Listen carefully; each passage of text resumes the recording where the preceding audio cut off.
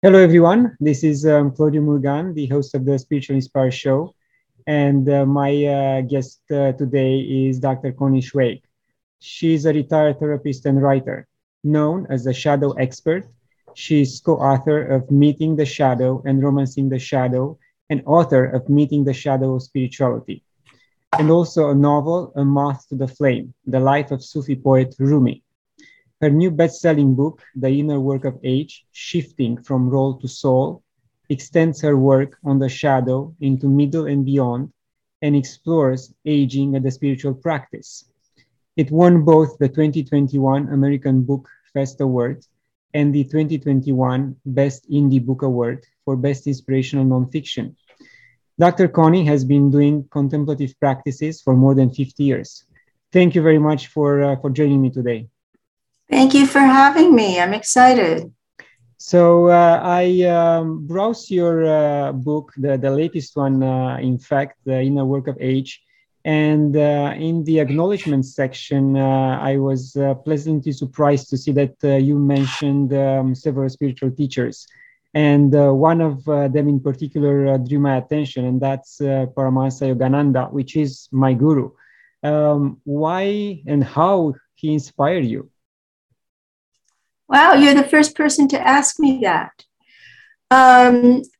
So when I was just 18 in college in Berkeley, in the late 60s, there was a lot of political turmoil, Vietnam and the Black Power movement. And I decided that I needed to do something about my anger. And so I began to read in the field of spirituality. I wanted to learn how to meditate. And Yogananda's autobiography was really the first book I found. And so it was the initial opening of a door to another world for me that really became my life's mission.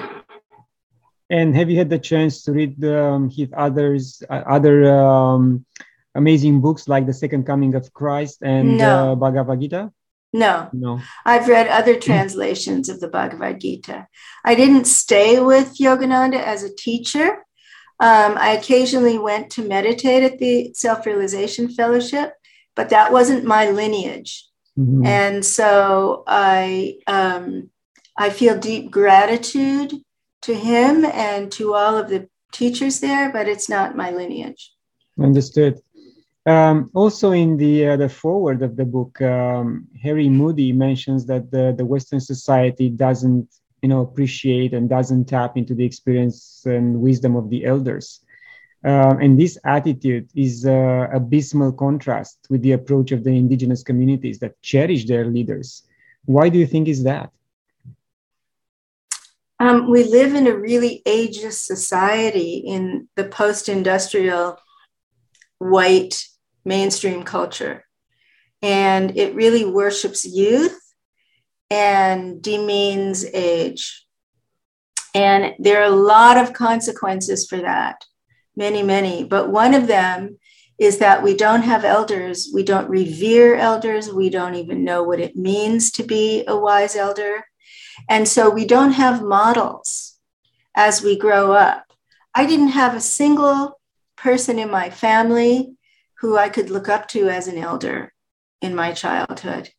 And what that means psychologically is that we don't have an internalized image of an elder that we carry with us as we move through the lifespan.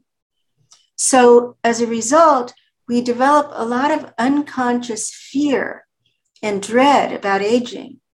We internalize the ageism in the collective into what I call the inner ageist. It's an unconscious, what I call a shadow character that we carry with us. And as we age, we begin to feel shame, embarrassment, disempowerment, even self-hate and depression, because we've bought into this notion that young is good and old is bad, or strong is good and weak is bad, or quick is good and slow is bad. And so all of the changes that naturally occur with aging end up bringing us grief and resistance and self-hate. It's really, really tragic.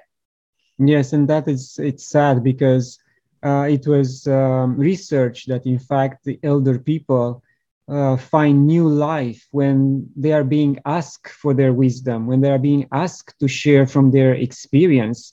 And even the simple fact of someone in their late 60s, 70s taking care of the family by preparing the meal.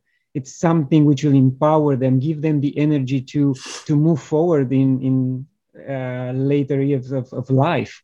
And we, the younger generations, really don't understand that. And we think that we protect them somehow if we don't go and ask for advice. And please, I mean, we live now with age segregation. You know, there are fewer multi-generational families living together who can do that, who can share babysitting and meal preparation, and also this deeper issue of transmitting life lessons to the next generations. And so there is no eldering going on. And one of the reasons I wrote the book was because I felt just what you're describing. In my late 60s, I began to feel disoriented and wasn't sure when I retired from my clinical practice as a therapist what my life would be about. And I started to feel all these fears of becoming invisible and irrelevant and useless. And I realized that millions of other baby boomers must be feeling that. But most of the books about aging are about aging from the outside in. They're about finances and healthcare and demographic issues. They're not about aging from the inside out. What is the lived experience, the inner world like? And definitely not about the spiritual purpose of this stage of life. I mean, I couldn't find material on these things. And that's why I realized I needed to write another book.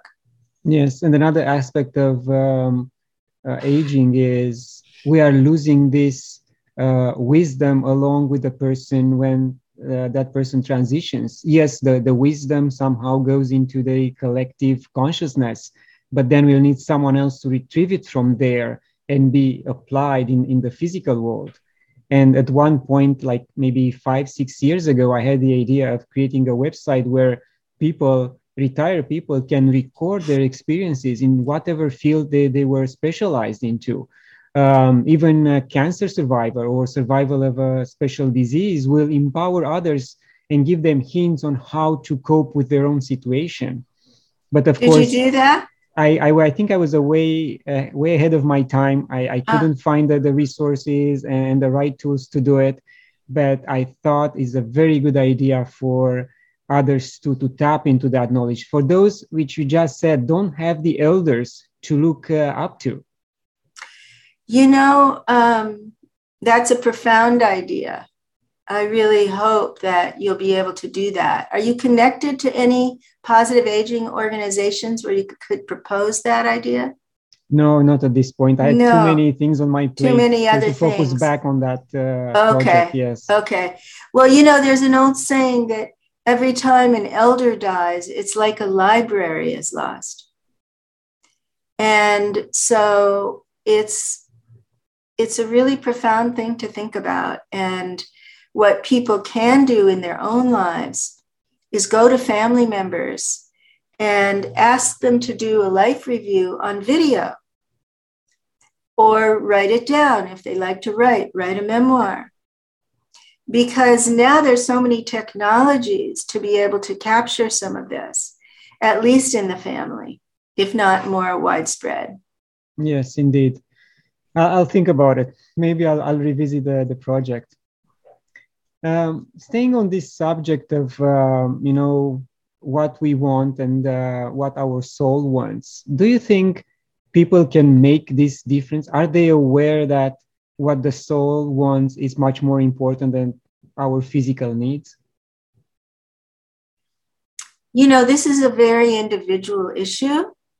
So for people who don't have their survival needs met, it's a luxury to think about the shift from role to soul, right? For people who have a good foundation in the physical world, either financially, emotionally, psychologically, there's an opportunity in this stage of life to turn within and begin to attune to the deeper voice of the soul. I think that every spiritual tradition in every culture teaches that the whole point of this stage of life is spiritual practice. It's transitioning out of the household and out of the career roles into contemplation and maybe awakening, spiritual awakening. And so this is a universal teaching. And there's no guidance for this in our culture. Again, there's no guidance to become a spiritual elder. And so what happens is, people continue going to church. They think it's about their beliefs. It's not about beliefs. It's about experience. Spiritual, direct, internal spiritual experience. And they typically don't find that in organized religion. And so what I did with the book is I set up really a rite of passage. If you go through the book from chapter 1, each chapter is full of practices. And as you move through, you get to spiritual practices, and there are many of them in the book. And you begin to attune to yourself and find, what do I resonate with? What is calling to me? And that's attuning to your soul. That's listening to your deeper, like when I said to you earlier, that wasn't my lineage. I had to wait until I recognized my own lineage. It wasn't Judaism in which I grew up. And so for me, that's an important guidance to give to people, that they can find a contemplative practice, even in a late stage of life, that really deeply resonates with who they are now, not with who they were as a teenager or in midlife, but with who they've become now. And so they walk through the practices in the book to become an elder. And then it opens out into becoming a spiritual elder. And there are so many possibilities now because all the spiritual traditions have become democratized, right? All the mystical teachings are available. All of the teachers are here for us. And so you can kind of tune in and then explore and see what resonates and what doesn't resonate until you find a practice or a teacher or a community that really fits who you are now. Yes, you also mentioned that this process to achieve the spiritual elder status, if I can say so, also involves certain passages, rite of passage, pretty much. Do you think that these rites of passage have changed in the last 40 to 50 years? Well, we don't have any. That's what we were saying at first. Indigenous people had them, and it was a lot about going into the wilderness alone and learning how to survive and how to self-reflect. We don't have these practices. And so that's one of the reasons I wrote the book. So for me, as I went through my own rite of passage, and which really deeply changed me, one practice that was really important was doing a life review. And I expanded the traditional life review, which is the ego's story of how we lived our lives, to include the unlived life in the unconscious, in the shadow, which is my expertise, my training in depth psychology. So then we can connect what we lived with what was unlived. And we go through our whole life and all the key events and key people, and we look at the patterns and the synchronicities and what failure actually became a victory, and what loss opened another door and became a gain. And from this long view of our lives, we can see how things unfolded at a deeper level than we realized. And if we're spiritually oriented, we can see that something larger was carrying us. You know, we could call it the Tao or the Dharma, whatever we call it. You could call it God. Something was carrying us. It wasn't that our ego was in control, which is what we thought. You know, we're making decisions and we're rational. We can see this larger story that was holding us. And so for me, that's one step in becoming an elder. Another important one is emotional repair. Because if we don't reconcile our relationships and really work on healing our wounds, when people age, they can become bitter and rigid and regretful. And that's not becoming an elder.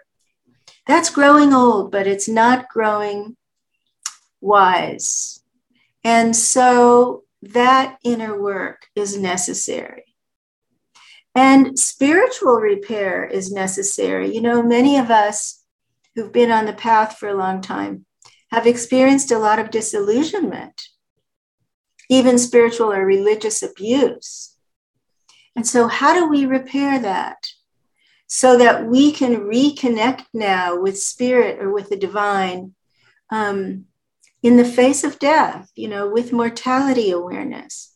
Because that changes our spirituality when we recognize that we're mortal and our time horizon is shorter now. So for me, that's part of the rite of passage. And mentioning mortality, I think there's so much denial of mortality in our culture. Until COVID, you know, that's one of the positive shifts from COVID is that people really became aware of mortality and of the value of the time that we have left and of the vulnerability of all of us, regardless of beliefs, you know, whether we believe that we never die and we're going to be reborn, whether we believe that we'll just return to dust. I'm not interested in our beliefs. I'm interested in experience, direct spiritual experience. So whatever you believe, the body will die. And facing that mortality, I think, is a part of becoming an elder. If we're in denial of death, we're not becoming an elder.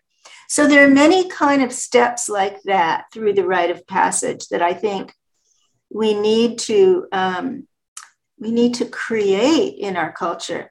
And I'm actually meeting now with several dozen elders to create rites of passage for people. So we recognize the need for that. Very interesting. And I think, you know, another level of insatisfaction of how we live our life is because we are tied to doing and to age and labels more than what we really, really are, as you said, at the soul level and spiritual level. And that causes another layer of depression and insatisfaction. Yes, so I call this shadow character the doer. We're identified with our doing, our success, our accomplishments, our productivity.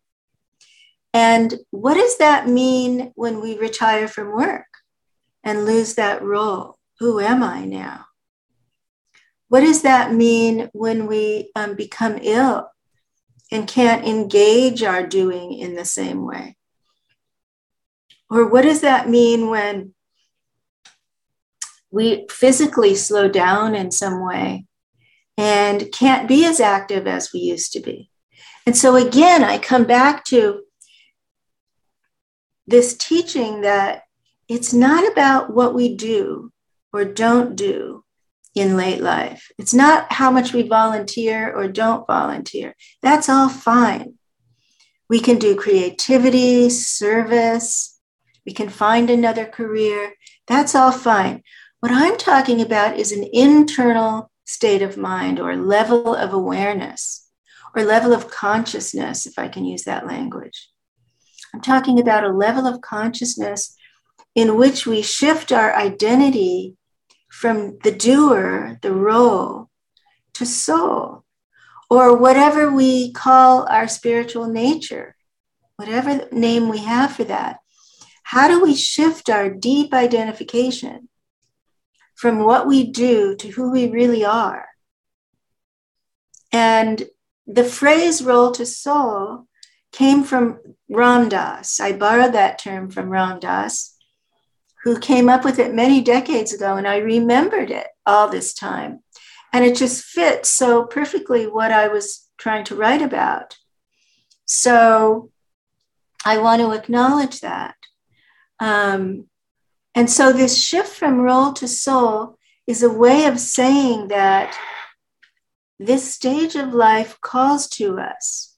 It's not over when we stop working. It's not over when we stop doing, when we experience an emotional loss or lose a job or even become ill. The soul's development continues. And whatever we call that, Jungians call it individuation.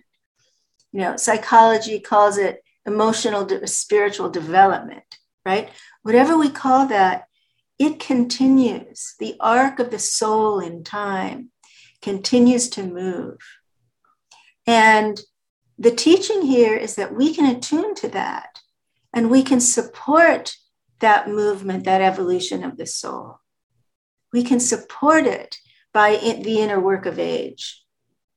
Yes, you're quite right. And no matter how many hours we volunteer for a good cause, no matter how many people we help, we still have to go back to that inner peace, that awareness you just mentioned, and consciousness, because that will help our soul develop, not just action every single day without a pause to reflect on what's important for us and how we can move forward spiritually. That's, I think, it's a big misunderstanding in today's society. It's a big misunderstanding. In psychology, we would call it a split. There's a split between being and doing. So people listen to me and they think, oh, I've got to stop doing everything and just sit around. And that's not what I'm saying. I'm saying there's a quality of awareness that we can cultivate and bring into anything we do. And you might start, to our listeners, you might start attuning to other people and checking in and seeing, do they have that elder quality of awareness? Are they connected to something larger than their egos? Are they speaking from the wisdom of their whole lives? Are they aware of their shadow issues? Are they aware of their mortality? And you begin to get a sense of who's an elder.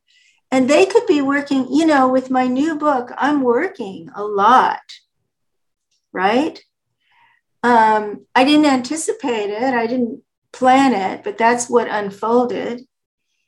And yet with my meditation practice and my self-care and my rhythm, as an elder, I'm doing this differently than I've ever done it before.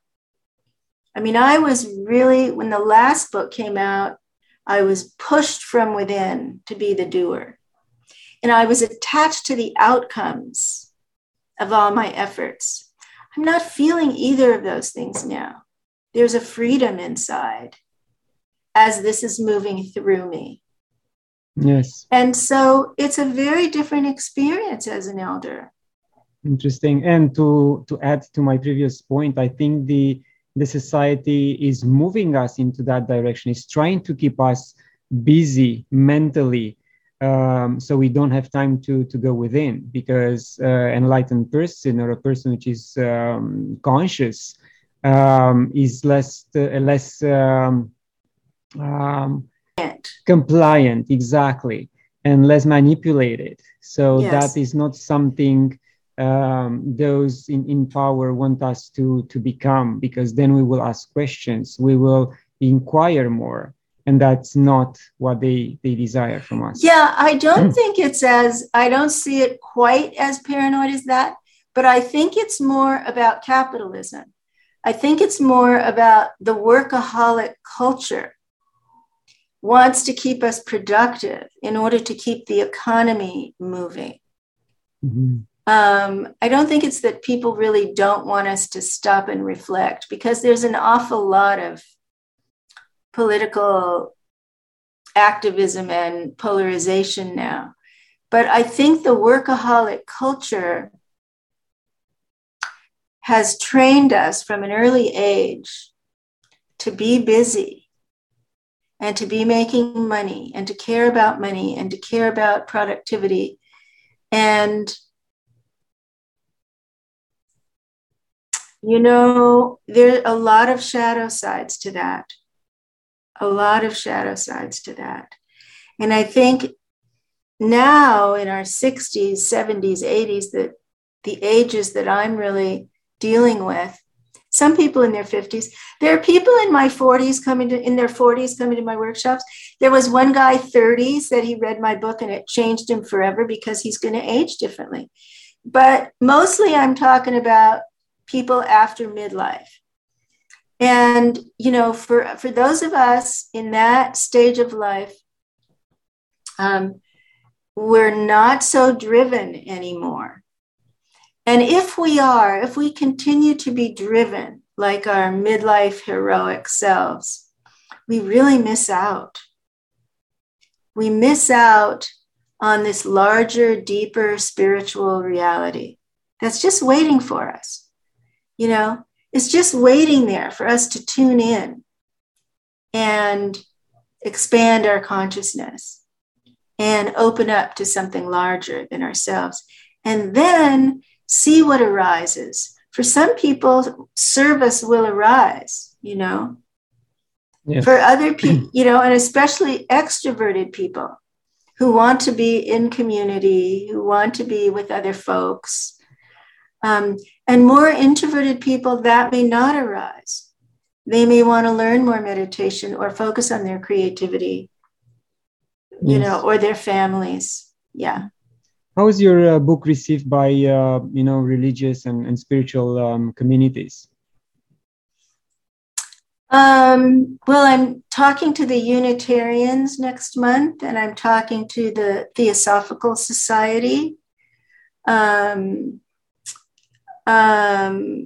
are a couple synagogues. There are some alternative spiritual groups who've invited me. No mainstream Christian churches, although I'd be happy to do that. You know, in the book, there are interviews with teachers from every tradition. So Father Thomas Keating, you know, who was a Trappist monk and the founder of Centering Prayer, gave a beautiful interview, and it turned out that it was right before he died. So it's really precious to me. But I also interviewed Krishna Das and Ken Wilber and a couple of rabbis, Rabbi Rami Shapiro, and several Buddhist teachers, Roshi Wendy Nakao and Anna Douglas, who founded Spirit Rock. So the book is very ecumenical. And the reason is that I'm not hung up on beliefs. For me, it's not about what we believe. As I said, it's about what we experience. And that means we can be all inclusive with the teachings and not get hung up on the language differences and all that stuff. Yeah. Yes, I think we need more books like yours to make no difference between beliefs and point fingers saying, oh, my beliefs are better than yours and you have to follow my path. And I'm also a strong believer that each one of us has his own path. And if the end goal is the same, enlightenment, getting better as a human being, that's the most important goal of our life. So, yeah. And Yogananda was a beautiful model of that. The way that he included both Hinduism and Christianity in a mystical context. It's not that there's no difference in beliefs, there are, but at the mystical level, that doesn't matter. Yeah. Yes, I mean, his Second Coming of Christ book explains the New Testament in a very different way. And it's sad that there are not too many Christian priests interested in this type of teachings and understanding these It's teachings tragic. from a different perspective. Yeah, it's tragic. I know. There is a lot of talk these days about society moving into smaller communities in order to survive the potential failing of social structures. Do you see these communities evolving beyond the way of practicality and surviving into a more spiritual way and community moving together towards God and enlightenment? I don't really know what you mean by survivalist communities. I'm not really tuned into that. It feels paranoid to me. But I do feel there are about 30 groups now reading my book in community. And their intention is to age together. And they're going through the practices together. There are lots of spiritual communities that are doing practices together. You probably know Buddha at the Gas Pump. Yes. Rick Archer's podcast. I mean, I did that interview and in a minute there were 20,000 views.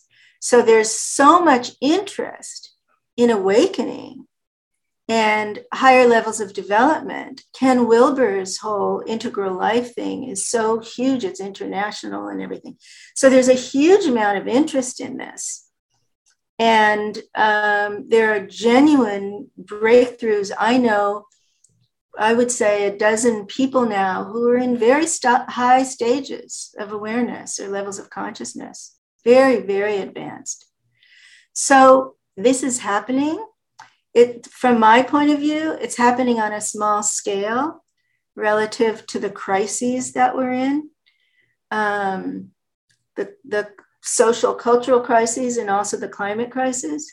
So, I don't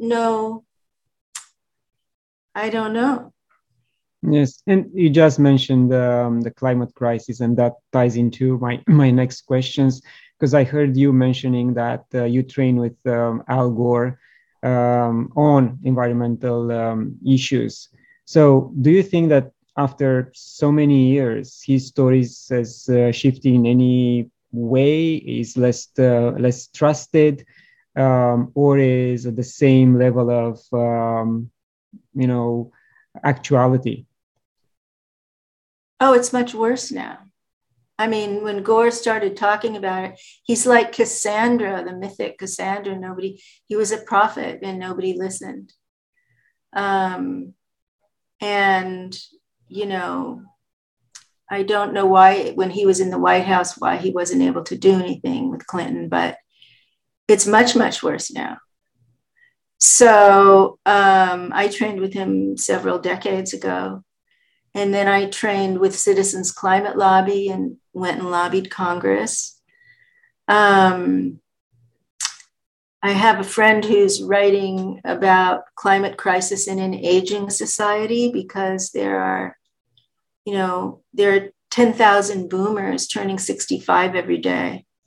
So the aging crisis is happening in the context of the climate crisis, and there's a lot of interaction there between those two themes. Biden's Build Back Better could have had some impact. Who knows what'll happen now? I don't know. So you don't see a solution to this crisis? There are many, many solutions. I mean, there are many, many solutions, but they're not being applied on any scale that makes a difference. Because, so what do you think it holds them back? Well, the fossil fuel companies have politicians and governments deadlocked. I mean, it's pretty simple. Mhm. I mean, if you look at who funds Joe Manchin and Christian Cinema, it's fossil fuel companies. Okay. So it's money in politics in the US and other countries, it's other issues, you know. But I mean, it's very gridlocked and it's very scary. And do you see the implementation of free energy technologies in our lifetime? What does that mean? I mean, there are technologies which have been developed for the last 100 You mean years. fusion, or what do you mean? I mean, even Tesla has developed one type of technology 100 years ago, and then it was dismantled. There are, I know, Oh, the early Tesla. Early Tesla, but even in our days, the Freedom Portal run by forgot his name, but there are technologies and entrepreneurs all over the world, Africa, US, Europe, who developed these free energy technologies, which just require, the government approval and acceptance. There are prototypes out there ready to go. But as usual, these technologies are being suppressed by different interests.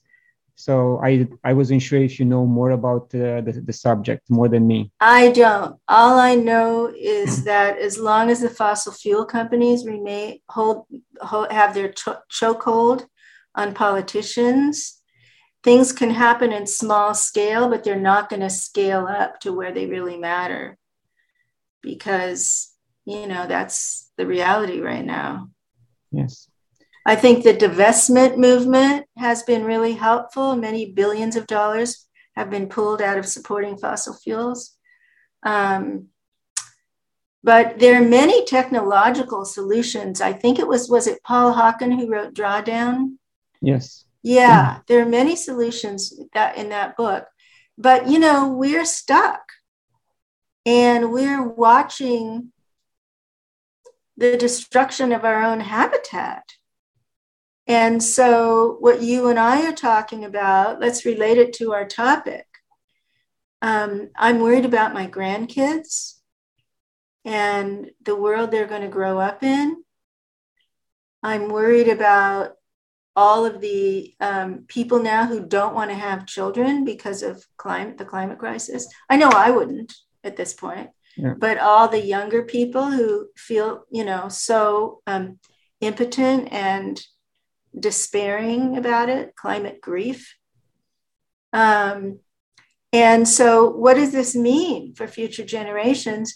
And what are elders responsible for? My generation is responsible in some ways because we're the first generation that knew that carbon dioxide in the atmosphere was the problem. We're the first generation that knew, and yet we did nothing about it. And so I think there's a lot of guilt among my peers. There's a new organization that's forming now, Bill McKibben of 350.org. Yes. He just launched a new organization called Third Act, which is elders fighting climate change. So he's trying to engage my generation in this purpose. So, there are people who are really spending their lives on this from all different directions. And maybe something will happen, maybe something good will come of it. I don't know. My husband and I just moved because we were in a fire. We were in the Santa Monica Mountains and always having to evacuate for fires. We just got sick of it. Yeah. So it's a scary time in that way. And let's also remember, we're talking about spiritual practice. So for me, when I sit in meditation every day, I have a refuge from all this craziness. I can close my eyes and go into vast silence and sit as long as I want and come out renewed, reinvigorated. People who don't have that and who are basically exposed to all the noise all day long and never really tune into the signal in the noise, wow, I don't know how they do it. I think it must be totally exhausting. Yes. So there's a connection between our spiritual practice and the amount of stress that we're internalizing from all these larger social issues. And whatever social issues you're concerned about, gun violence, racism, hunger, you still need that refuge inside yourself. That for me is the most important thing. And I really think if I hadn't started meditating when I was 19 years old, I'd be a very different person. I mean, I don't know who I would be. I don't know if I would have survived. But I'm so grateful for practice. Yes, and I mentioned so many times that our schools miss this, or educational system miss this component. Yes, they do learn religion in schools, but what if they will take 15 minutes out of that hour to learn about meditation and how they can still their minds? That will bring up a new generation of much more wise individuals. Yes. And much more calm individuals. But again, the system is not there for them from that perspective. And that's sad, because at home, no matter how much we try to induce this type of behavior into our kids, it's hard. It's very hard. Yeah, well, that would create a whole new run on homeschooling, because Christian parents would be so freaked out. So it's very difficult. Yes. Let's talk a little bit more about your programs, your workshops. Okay.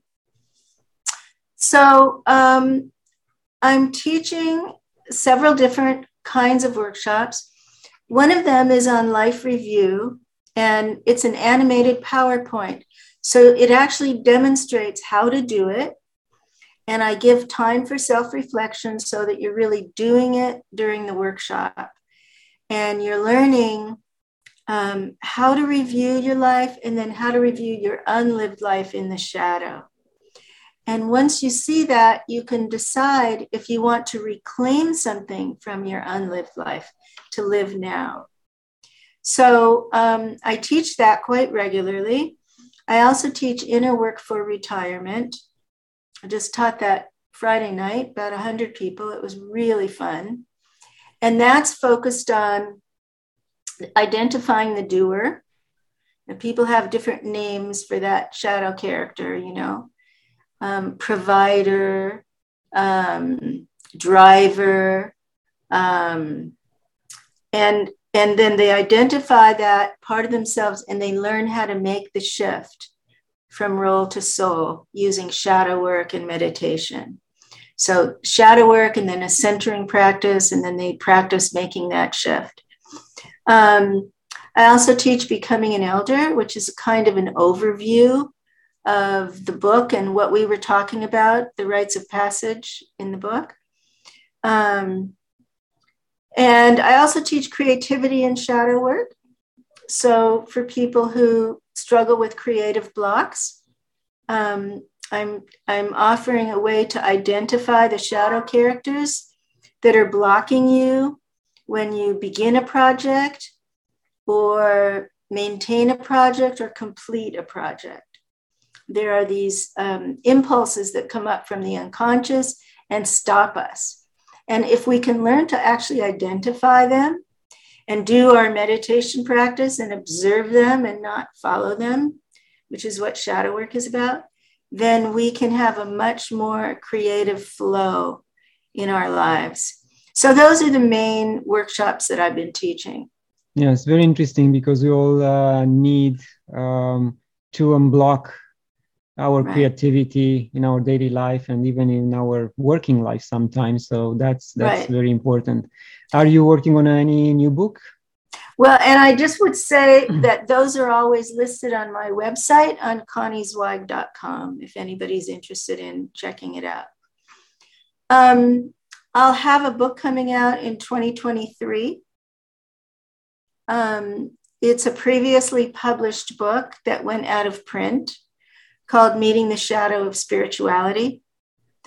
And this publisher that I'm with now wants me to update it, revise it, and reissue it. And, it's about the shadow side of all the gurus and all the priests and all the communities, and how to make sense of spirituality in light of the ever-present human shadow. Interesting. Dr. Connie, we are approaching the end of the interview. Any final thoughts, please? You can email me at conniezweig@gmail.com. If you are reading the book and you're interested in reading it along with other people and aging in community, doing the practices together, you can join a wisdom circle or a book club, and I will put you together with other people. So you can reach out to me if you're interested in that. Just put Wisdom Circle in the subject line of the email. And thank you, Claudio. This was really lovely. So glad we had this time together. Thank you very much. Same here. And to my viewers, thank you for watching. Share it, like it. Support me on patreon.com/Claudio Murgan. Get a free copy of my book when you visit my website. And until next time, love and gratitude.